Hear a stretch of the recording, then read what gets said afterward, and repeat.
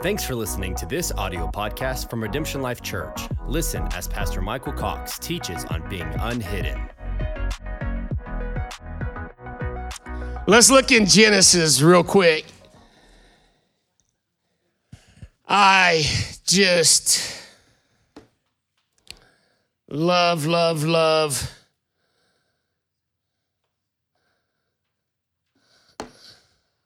the song Hannah sang this morning.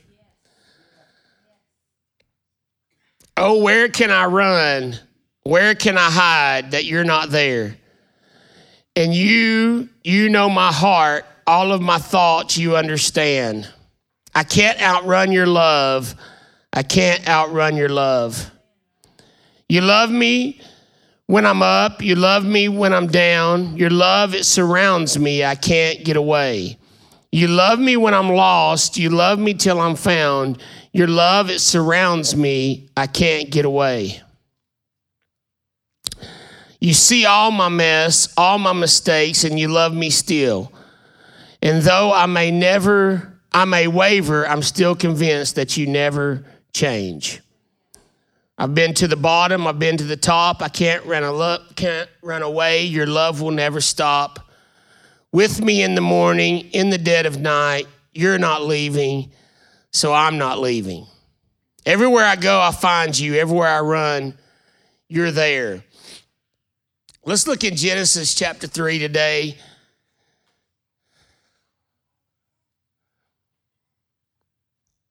Verse 1.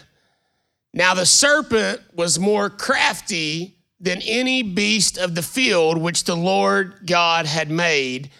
And he said to the woman, indeed, has God said, you shall not eat from any tree of the garden. The woman said to the serpent, from the fruit of the trees of the garden we may eat, but from the fruit of the tree which is in the middle of the garden, God has said, you shall not eat from it or touch it, or you will die. The serpent said to the woman, hallelujah, you surely will not die. For God knows that in the day you eat from it, your eyes will be open and you will be like God, knowing good and evil. When the woman saw that the tree was good for food and that it was a delight to the eyes and that the tree was desirable to make one wise, she took from it its fruit and ate. And she gave also to her husband with her, and he ate.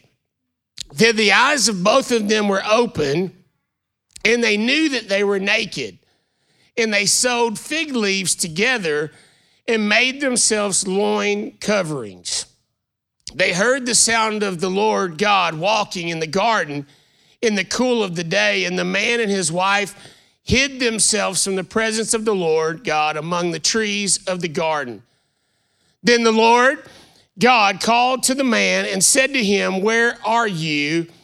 He said, I heard the sound of you in the garden, and I was afraid because I was naked, so I hid myself. Verse 11, I think it's so powerful. What a question. And he said, who told you that you were naked? And have you eaten from the tree which I commanded you not to eat? The man said, the woman who you gave to be with me, she gave me from the tree and I ate. Then the Lord God said to the woman, what is this you have done? And the woman said, the serpent deceived me and I ate. So the blame game started. The man blamed the woman blamed the snake, right? But I think it's amazing that God says, who told you that you were naked? And we know the tree is the tree of the knowledge of good and evil. I believe it's a tree of contrast. It's a tree that brings a revelation of contrast. And so all that Adam and Eve knew were good things. They knew good. They just didn't know evil.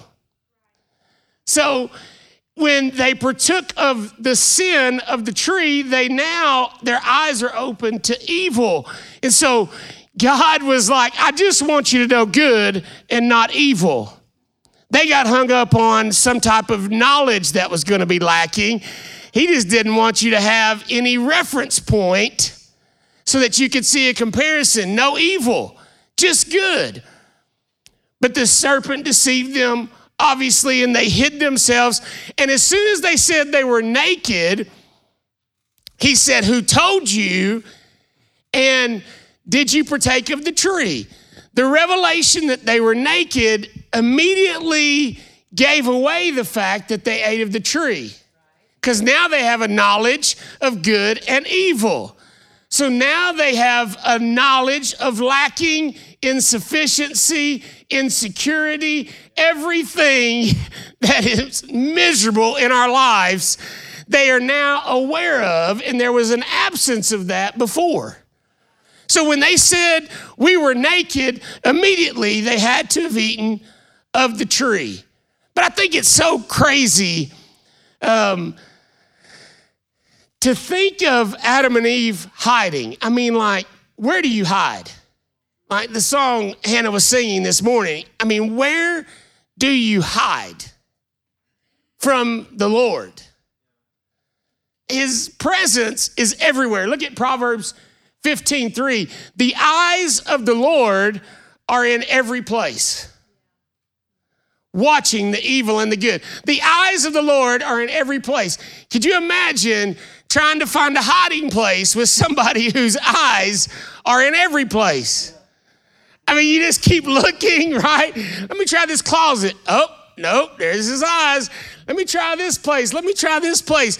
His eyes are everywhere. You cannot hide. You cannot hide. Jeremiah 23:24, can a man hide himself in hiding places so I do not see him? Can a man hide himself in hiding places where I can't see him? Do I not feel the heavens and the earth, declares the Lord? Do I not feel the heavens and the earth? Every place. Does a man think he can hide from me? You know, if I say you can't hide from God, that evokes two contrasting emotions. Some of you say, oh, no. That's not a good thing. When I say his eyes are everywhere, some of you are like, oh. I mean, you already knew it, but I just reminded you of it, right? Sometimes we forget while we're doing the things that we think he can't see, and then someone reminds us, you know, he saw. And we're like, you mean all of it? You mean everything? And some of you in this room, when I say you can't hide from God, he sees it all, there's just a weight of peace and rest that comes over you because you've been wondering if he sees some things that you want him to see. Some of us are worried that he sees some things that we don't want him to see, and some of us are worried that he doesn't see some things that we want him to see. And I'm just telling you today, he sees it all. I'm not here to make you feel better in either one of those situations. I'm just going to tell you the truth. He sees. And it's a beautiful thing, even when we're in things that we don't want him to see, when we realize how amazing it is that he sees us, yet he's not leaving. It's amazing that if I said he sees everything and there was a conviction that came over you, that's amazing that the Holy Spirit is convicting you even though you've done things that you wish he didn't see. It's a sign that he loves you, that he would draw you out of those things that you wish he didn't see. So it's evidence that he's still there, even though he saw. I want us to find comfort in the revelation that he sees us in everything and in everywhere, no matter where place we've been.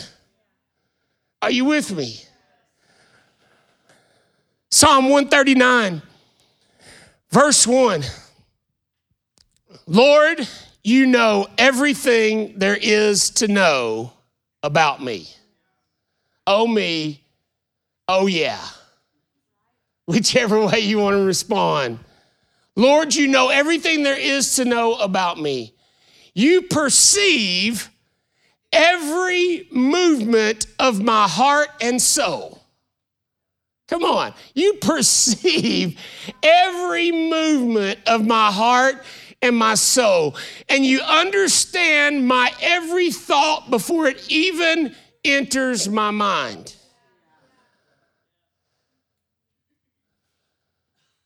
You are so intimately aware of me, Lord.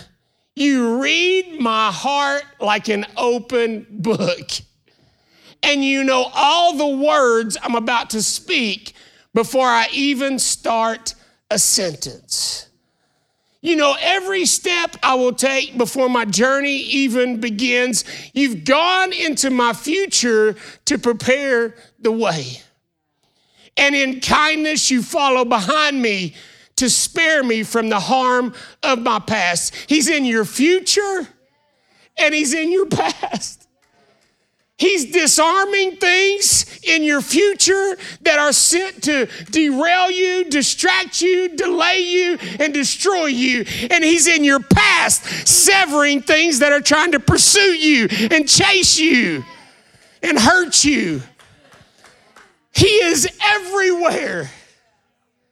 He is everywhere. My goal today is before we leave this place, we all are humbled and aware and excited of the intimacy of the knowledge of God of our lives, no matter where we are and no matter where we've been. He goes before us.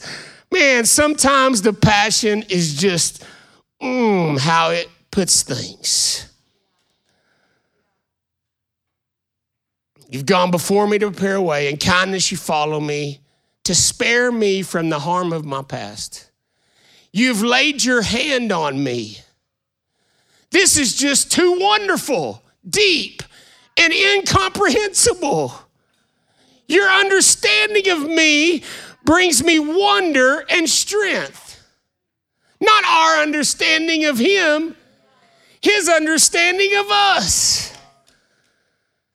His understanding of us.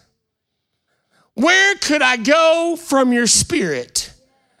Where could I run and hide from your face? If I go up to heaven, you're there. And if I go down to the realm of the dead, you're there too. If I fly with wings into the shining dawn, you're there. If I fly into the radiant sunset, you're there waiting. Wherever I go, your hand will guide me. Your strength will empower me.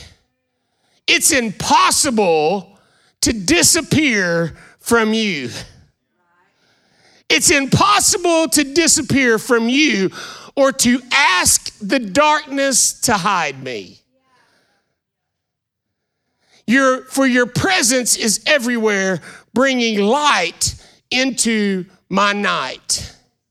There's no such thing as darkness with you. The night to you is as bright as the day. Come on, some of y'all's situations, some of the places you've willingly and chose to go, and you think it's so dark that he can't invade it. It is like the bright morning sun to him. There's no difference between the two. You formed my innermost being, shaping all my delicate inside and my intricate outside, and wove them all together in my mother's womb. I thank you, God, for making me so mysteriously complex. Everything you do is marvelously breathtaking. It simply amazes me to think about it, how thoroughly you know me, Lord. You even formed every bone in my body when you created me in the secret place.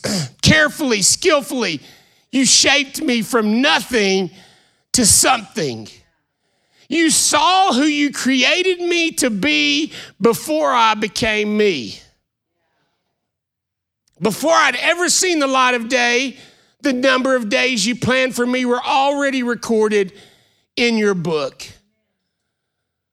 Think about this, verse 17. Every single moment you are thinking of me. Come on, every single moment you're thinking of me. How precious and wonderful to consider that you cherish me constantly in your every thought. Oh God, your desires toward me are more than the grains of sand on every shore. When I awake each morning, you're still with me.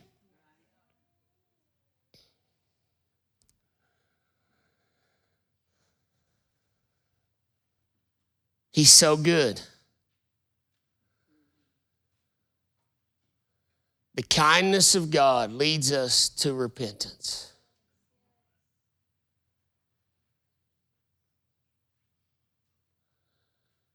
I would hate to take any of these passages and try to invoke fear in people. Like what's done in the dark is going to come into the light and you're going to be exposed. Mercy triumphs over judgment. It's not the Lord's heart to expose you. His love and his mercy, it covers us. And he wants to draw us to him with his love. In John chapter 4, we see a story of a woman at the well, Samaritan woman at the well, and Jesus goes out of his way to meet this woman at this well. And he begins to encounter her, and for sake of time, we're not going to go into all of that. But she comes to a revelation that he's a prophet. So she starts to ask him some questions. And she wants to know where is the right place to worship. Because her people worship in one place, and the Jewish people worship in another place. And Jesus tells her, the time is coming, and even now is, that you don't worship where the Jews worship and you don't worship where the Samaritans worship. It doesn't matter where you worship. You just have to worship in spirit and in truth. And truth there is aletheia, and it's a negated form of lenthano, which is latent or hidden. So truth is a negated form of hidden.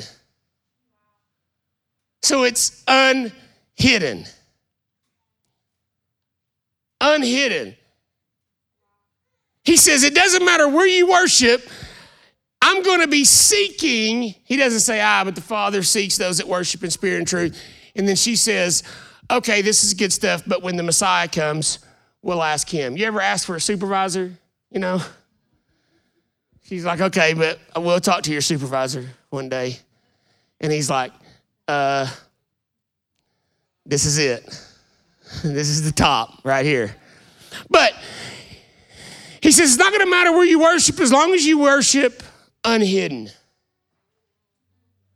Unhidden. Unhidden. And what happened in the garden? They said, we were afraid, so we hid. What is he looking for? People who are unafraid, who become unhidden. It says he seeks those who worship him in spirit and in truth. And I've heard so many abuses of this.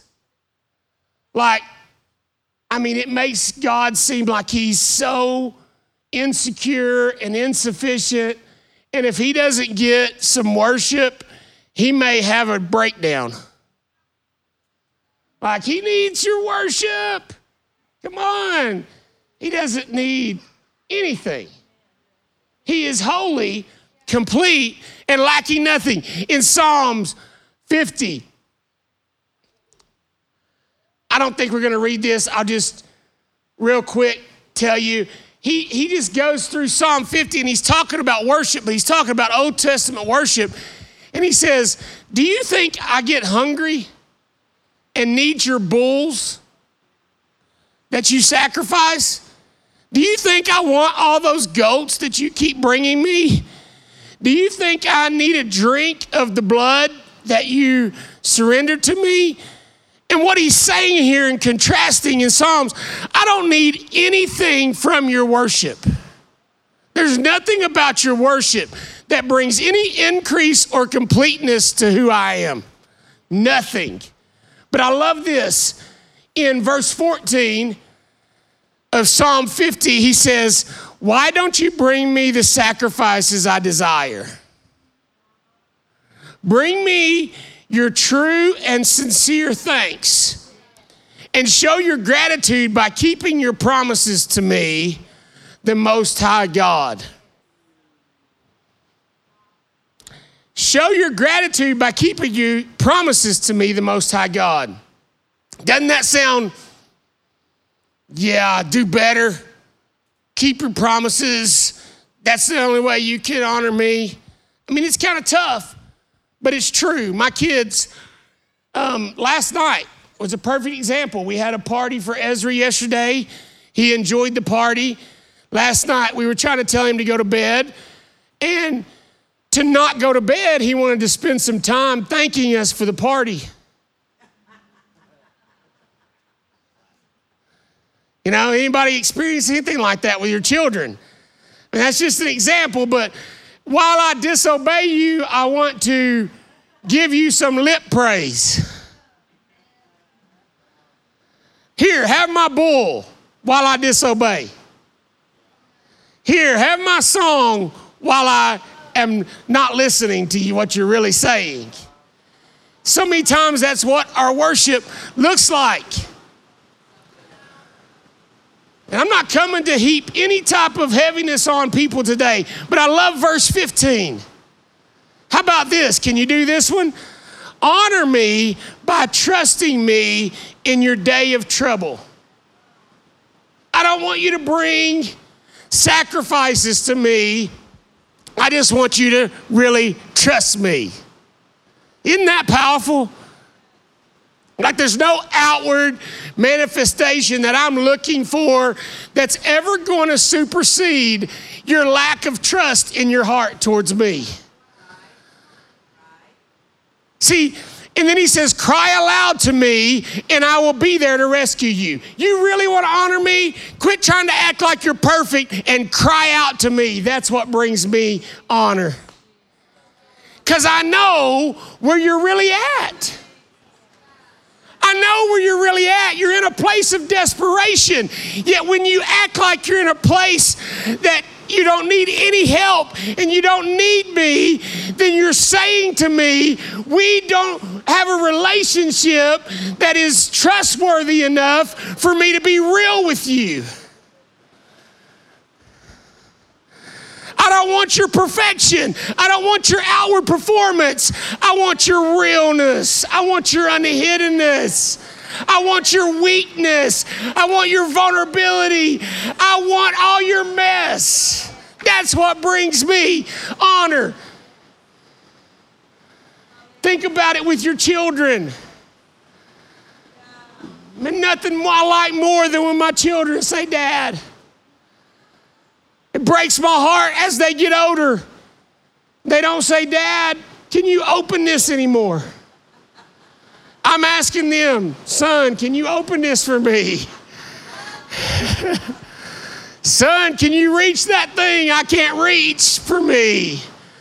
Son, can you pick up that thing I can't pick up anymore for me? But see, we never get that way with God because we never get to a place where we can pick anything up He can't pick up. We never get to a place we can reach anything that He can't reach.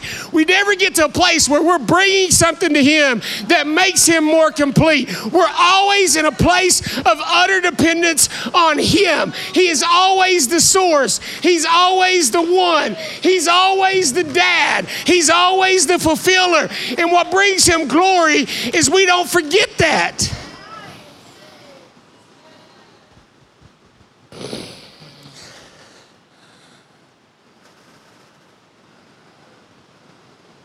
He seeks those who worship Him in spirit and unhiddenness. He's not seeking because he needs something. You see, the thing is, it says he seeks those that worship him.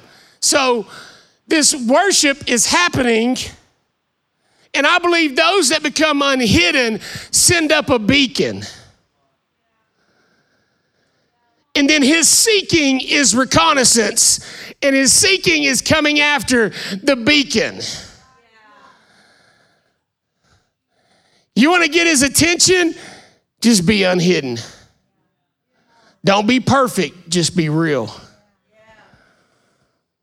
All I really came to say today is God is not a God of pretense in any way. He has absolutely no value whatsoever in pretense, in performance, in whatever facade we can put on. It brings none, zero, nada glory to God.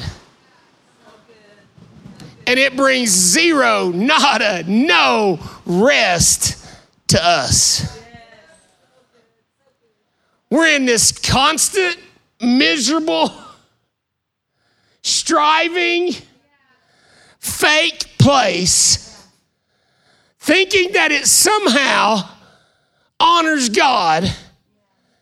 And the worst part is, we're dishonoring ourselves, we're increasing in misery, and we're not glorifying God at all.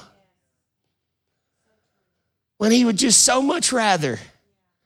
And it's all pointless because his eyes are everywhere. Can you just imagine this whole thing of religious duty and performance, not realizing that every thought, every motive, every intention, every blah, blah, blah, everything he knows, and he's there.